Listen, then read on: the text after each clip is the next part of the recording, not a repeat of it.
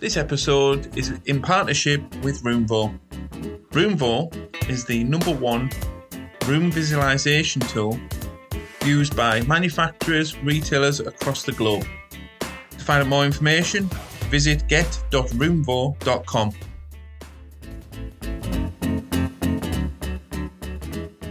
Trying to make a photograph of a bedroom fitted in grey carpet look interesting is just impossible, basically. Not enough money, too much work. Say that's probably the biggest mistake I made, but hindsight's a brilliant thing, isn't it? Josh, welcome to the podcast. First question, and one of the most important ones, who is Josh Burton Flooring Solutions? So I am a floor layer, predominantly carpets. I do a lot of naturals, sisal, seagrass, jute, that kind of thing. Try and avoid the seagrass because it's horrific. Loads of stair runners. I've been doing a bit of Roger Oates and off the loom flat weave recently. But yeah, predominantly carpets, bit of vinyl, some laminate, LVT as well.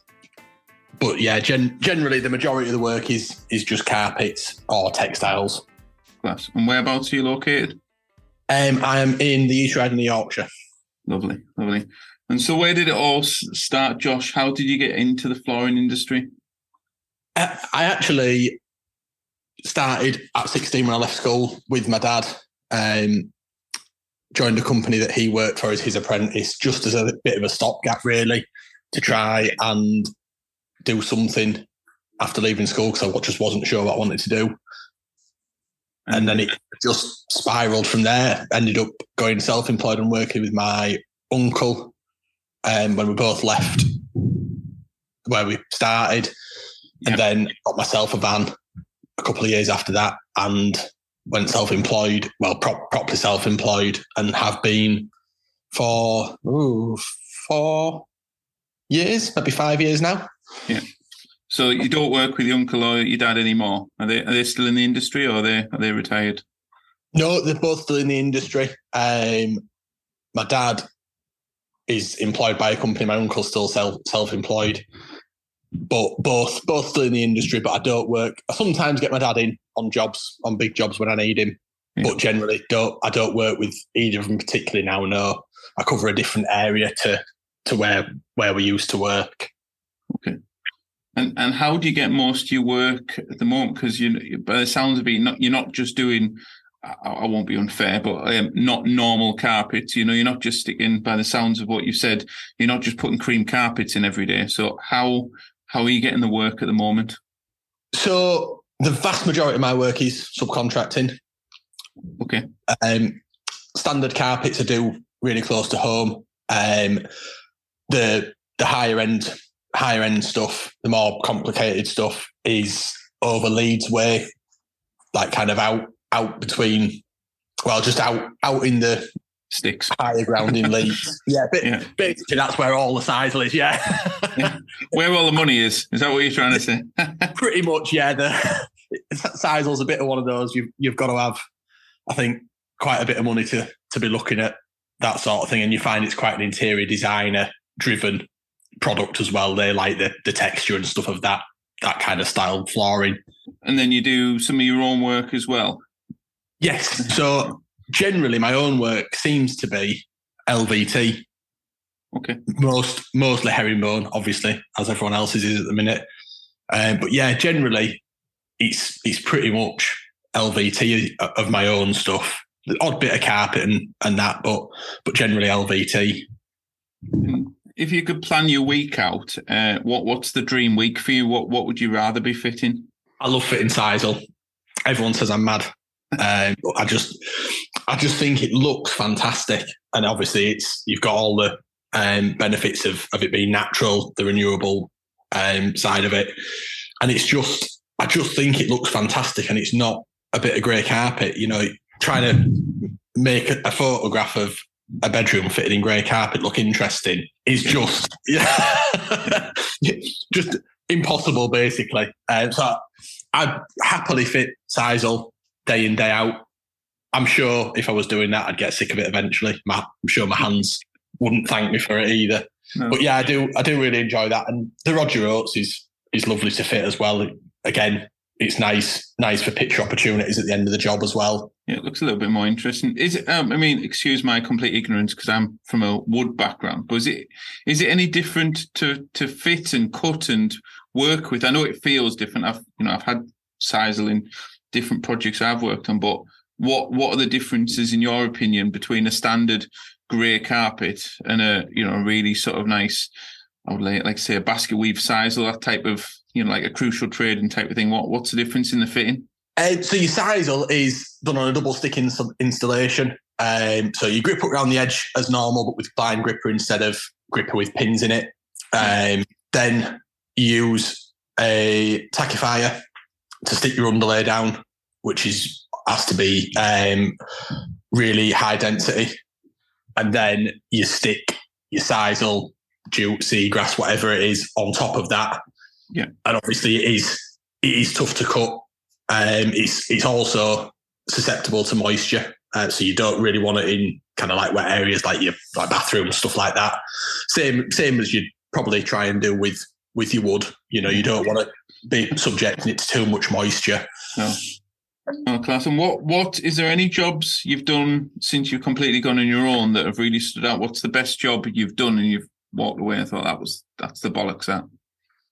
There's two that spring to mind. One was only a few weeks ago that all the other fitters at the shop are saying that's the stair runner of the year, which was just a beautiful new build house. Looks like they flattened the old house, built a new one, double staircase. It was in anywhere Sizewell, so it's a polypropylene Sizewell, which I'm not the biggest fan of because the biggest benefit of the Sizewell is that it's natural and you don't have kind of all the plastics going into the environment. But it did look fantastic. So it was cotton bound.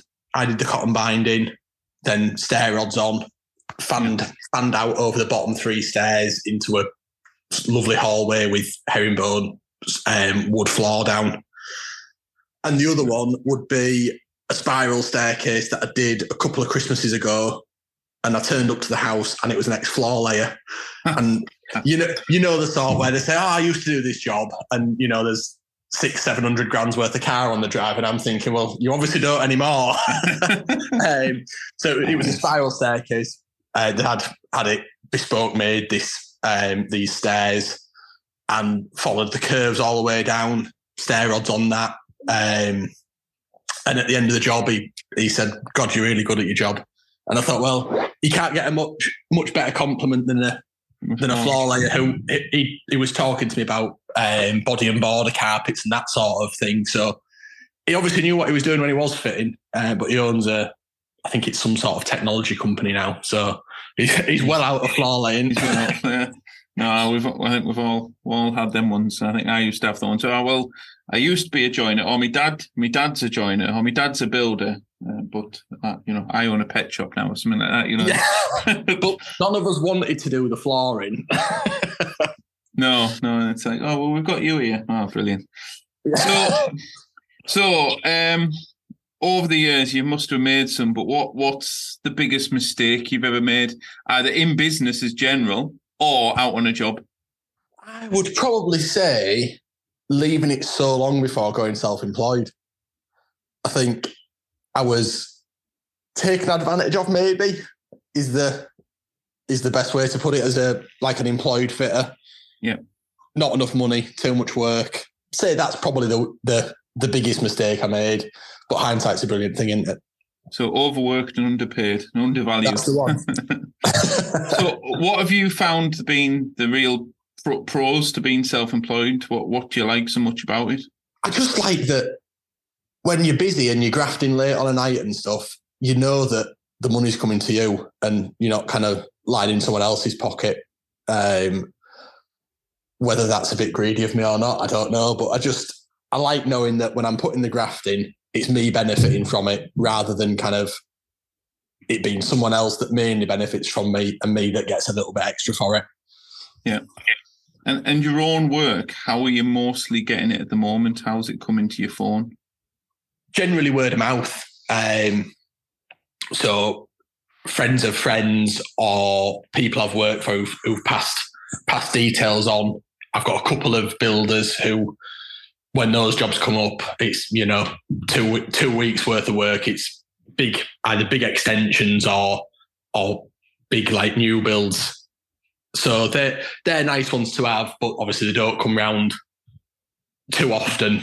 But yeah, it's handy to have. So most of it is word of mouth, and then obviously the shops are giving me plenty as well because they're stacked out at the minute too. And so do you just work on your own, or have you got an apprentice? How's it? One of the shops I work for, I've got an apprentice that I'm helping to train, but the rest of it is just on my own. I'd love my own apprentice, but I find they're difficult to come by, the ones that want to graft and kind of, I don't know. It's hard, isn't it, trying to find someone that fits the bill of what you want for your business, I suppose, because they are representing you at the end of the day, aren't they? Have you had any over the years? Have you got rid of some, or what's your experience with them? I've had 3 or 4, I think. Yeah. And they were all right, but then they all want a load more money without being able to do enough work to kind of justify the money that they're asking for. And it's just, you get to a point where they're not happy with what they're earning, and you're kind of stuck in a hard spot of, well, you're not actually doing the work to make the extra money that you want paying. So it's as a business, it's got to make business sense as well as obviously liking them, which generally I try. The ones that you don't like, obviously, don't stay for long because you just don't get on together, and you spend a lot of time with each other, don't you? So it's hard finding. Or I found it's hard finding someone who kind of wants to graft and you get on with. Yeah, I think the challenge you've got now is you can go and pick boxes or deliver boxes and do, for Amazon or other companies on, I don't know, £11-12 an hour. So the young you lads and girls, they can still buy the 200 quid trainers and drink champagne on a Friday thinking they're some sort of YouTuber. But then when you're paying them sort of, a couple hundred, whatever, on an apprenticeship a week, you can't get a set of trainers for that when you're that type of youth. So, but they can't see the bigger picture. They can't see that, or some can. It's a bit unfair to add everyone with the same brush, but they're looking at the now and the what's going on right now, rather than, if you can give them a van and put some size in it and say, right, go and fit that. There's a lot more, earning potential. Then you've also got the risk, unfortunately, of them setting up on their own. So it's like a vicious circle, but it's a necessary evil to expand your business, is to look after staff. Yeah, and I think we've got a huge shortage of new blood coming into the trade as well. I assume it's the same in the wood flooring world. I think it's in every world. I think staff is the number one pain to grow in a business, in it, and that doesn't matter if it's carpet, wood, marketing, anything like that. It's finding the right people that you connect with.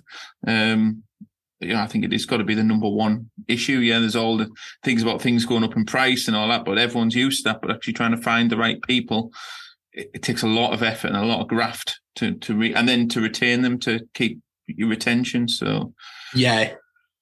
So what's next for 2023? What have you got? Any plans on the cards for next year? Just keep going as we're going, I think. I'm doing quite a bit of the binding now on the runners. So just all in-house. We do the full lot. So I'll take the materials from the shop, go to the job, cut everything up to size, shape, take it off, bind it, and fit it the next day. So we're kind of turning round staircases in 2 or 3 days instead of waiting for other people to bind them. Yeah. And potentially cutting them one day, going back 2 or 3 weeks later to fit it. So that's going well. And I do quite enjoy still fitting the standard sort of carpets as well. It just takes the pressure off with kind of thinking about jobs too much, they're nice and simple usually. So just, I think, keep going as we're going, hopefully get some more of the flat leaves in, because it's been a hard slog to kind of get into that world. Yeah. So hopefully they'll keep trickling in. Obviously, when people are paying £180 a linear metre for them, it's a certain sort of client. So you're not getting those jobs day in, day out up here. I know the lads in London get a lot of that sort of work, but the money down there in the right areas is obviously massive, whereas we're quite sparsely populated up here in the wealthier areas. So got small pockets, I think. Small pockets. Yeah. So just keep plodding on, I think, and hopefully we don't get hit as hard as we're being told we're going to be by recession, and we'll take it as we go, I suppose, and hope for the best. I think my estimations, I think we're going to have a quiet Q1. So January, February, March, I think we're all going to feel it like in the back pocket after Christmas. And then my hope is Q2 onwards, I think everyone will just push on, and we'll, people are always still going to be doing the houses, etc. So that's my estimations. As if I'm right or I'm wrong, I don't know, but I just got this inkling that that's what's going to happen. So with the more specialist carpets, have you done many training courses? Is it all self-taught? How did you start going into that? Is the training courses? I don't know. I'm more inquisitive. Yeah, so I went down to FITTR, the Flooring Industry Training Association, I believe that stands for, who were linked in with the NICF. Yeah. So I went down there and did their naturals course, which, in fairness, I knew pretty much all of already, but it gave me the confidence that I did know what I was doing. Yeah. And to go out and, when you're sticking everything down to someone's floor, it's not the sort of thing you want to kind of just go and have a go at and take lightly, is it? I'll do twice. Yeah. So I went on that. I've been on Paddy McNicholas's, one of his courses, and I'm booked on again for another one in January. I've not been on loads. I'm waiting on going on the Roger Oates course at some point, hopefully early in the new year. We were supposed to be on it this year, but it got cancelled for whatever reason. Yeah. But yeah, there's a few courses. There's Floor Skills and FITTR that offer kind of a wide spectrum of carpet, vinyl, commercial stuff, and like your LVT and things like that. Then obviously you've got Paddy who does all the LVT courses. I'm sure there's more that I'm missing. CP Assessments isn't too far from me, and they do some bits of courses as well as apprenticeships. That's it. Will we see you entering carpet fit with the Harrogate? Not next year, certainly not. No, I think I've got a good few years more experience to build before I start looking at anything like that. But I would love to at some point. It's just, I think, confidence. A lot of the lads that are entering that have got a good few years experience on me. No offence to any of them. No, we've got Dan Evans on. I think he's on this week. I think he postponed for a week or so. We've got Dan Evans, this year's winner, on in a couple of weeks. But I had a very brief conversation with him, and I was just amazed with the sort of level of. I didn't know anything about the competition as I'm not from the carpet background, but the hoops you've got to jump through to get through each round and things. And I thought, that is actually quite a sort of a achievement, really, to get through all the hoops. So that I'm looking forward to that podcast. It's coming soon. So what we're going to do is a bit of a quick fire, bit of a we always do it as in tradition. So 5 guys or dominoes And why? Which one? Probably Domino's, just freeze because they deliver to our house and we've not got a Five Guys anywhere near. I had someone else on the podcast last week from Manchester, and in Manchester you can get Five Guys delivered. I was absolutely amazed. So it's, I'd probably eat it more if that was the case. I think I would. It's, probably not to feed a family of four for 50 quid, but yeah. That's the only bad thing about it, isn't it? So, sunbathing or skiing? Probably skiing, although I'm terrible at it. But I get too bored sunbathing doing nothing. Brilliant. And if you won 10 million on the lottery tonight, what would you spend it on? That's a good one. I'd probably try and invest as much as I could.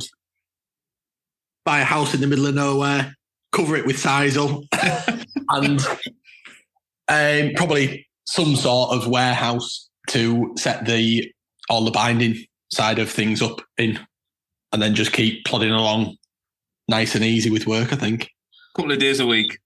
Yeah, nice, just pick cream of the crop jobs. And with that 10 million, would there be any cars on the list? What would be your go-to car or van? I'm sure I'd find some for a car somewhere.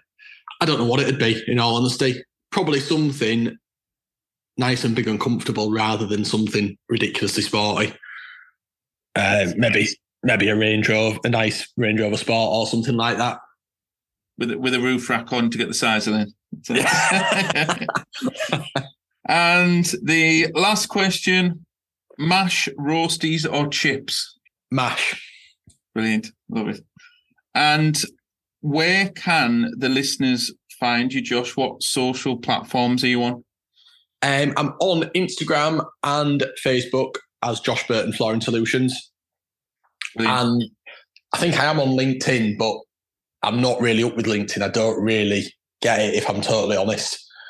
So I am on there under Josh Burton, I think, but I suspect it's really out of date, and it might even be back from my days as a personal trainer. So it might not even be flooring related. So probably Instagram and Facebook. Instagram and Facebook are the ones, yeah. Brilliant. Well, thank you so much for coming on the podcast. It's been great to have you on and get your... Thanks for having me. Yeah, well, thank you very much.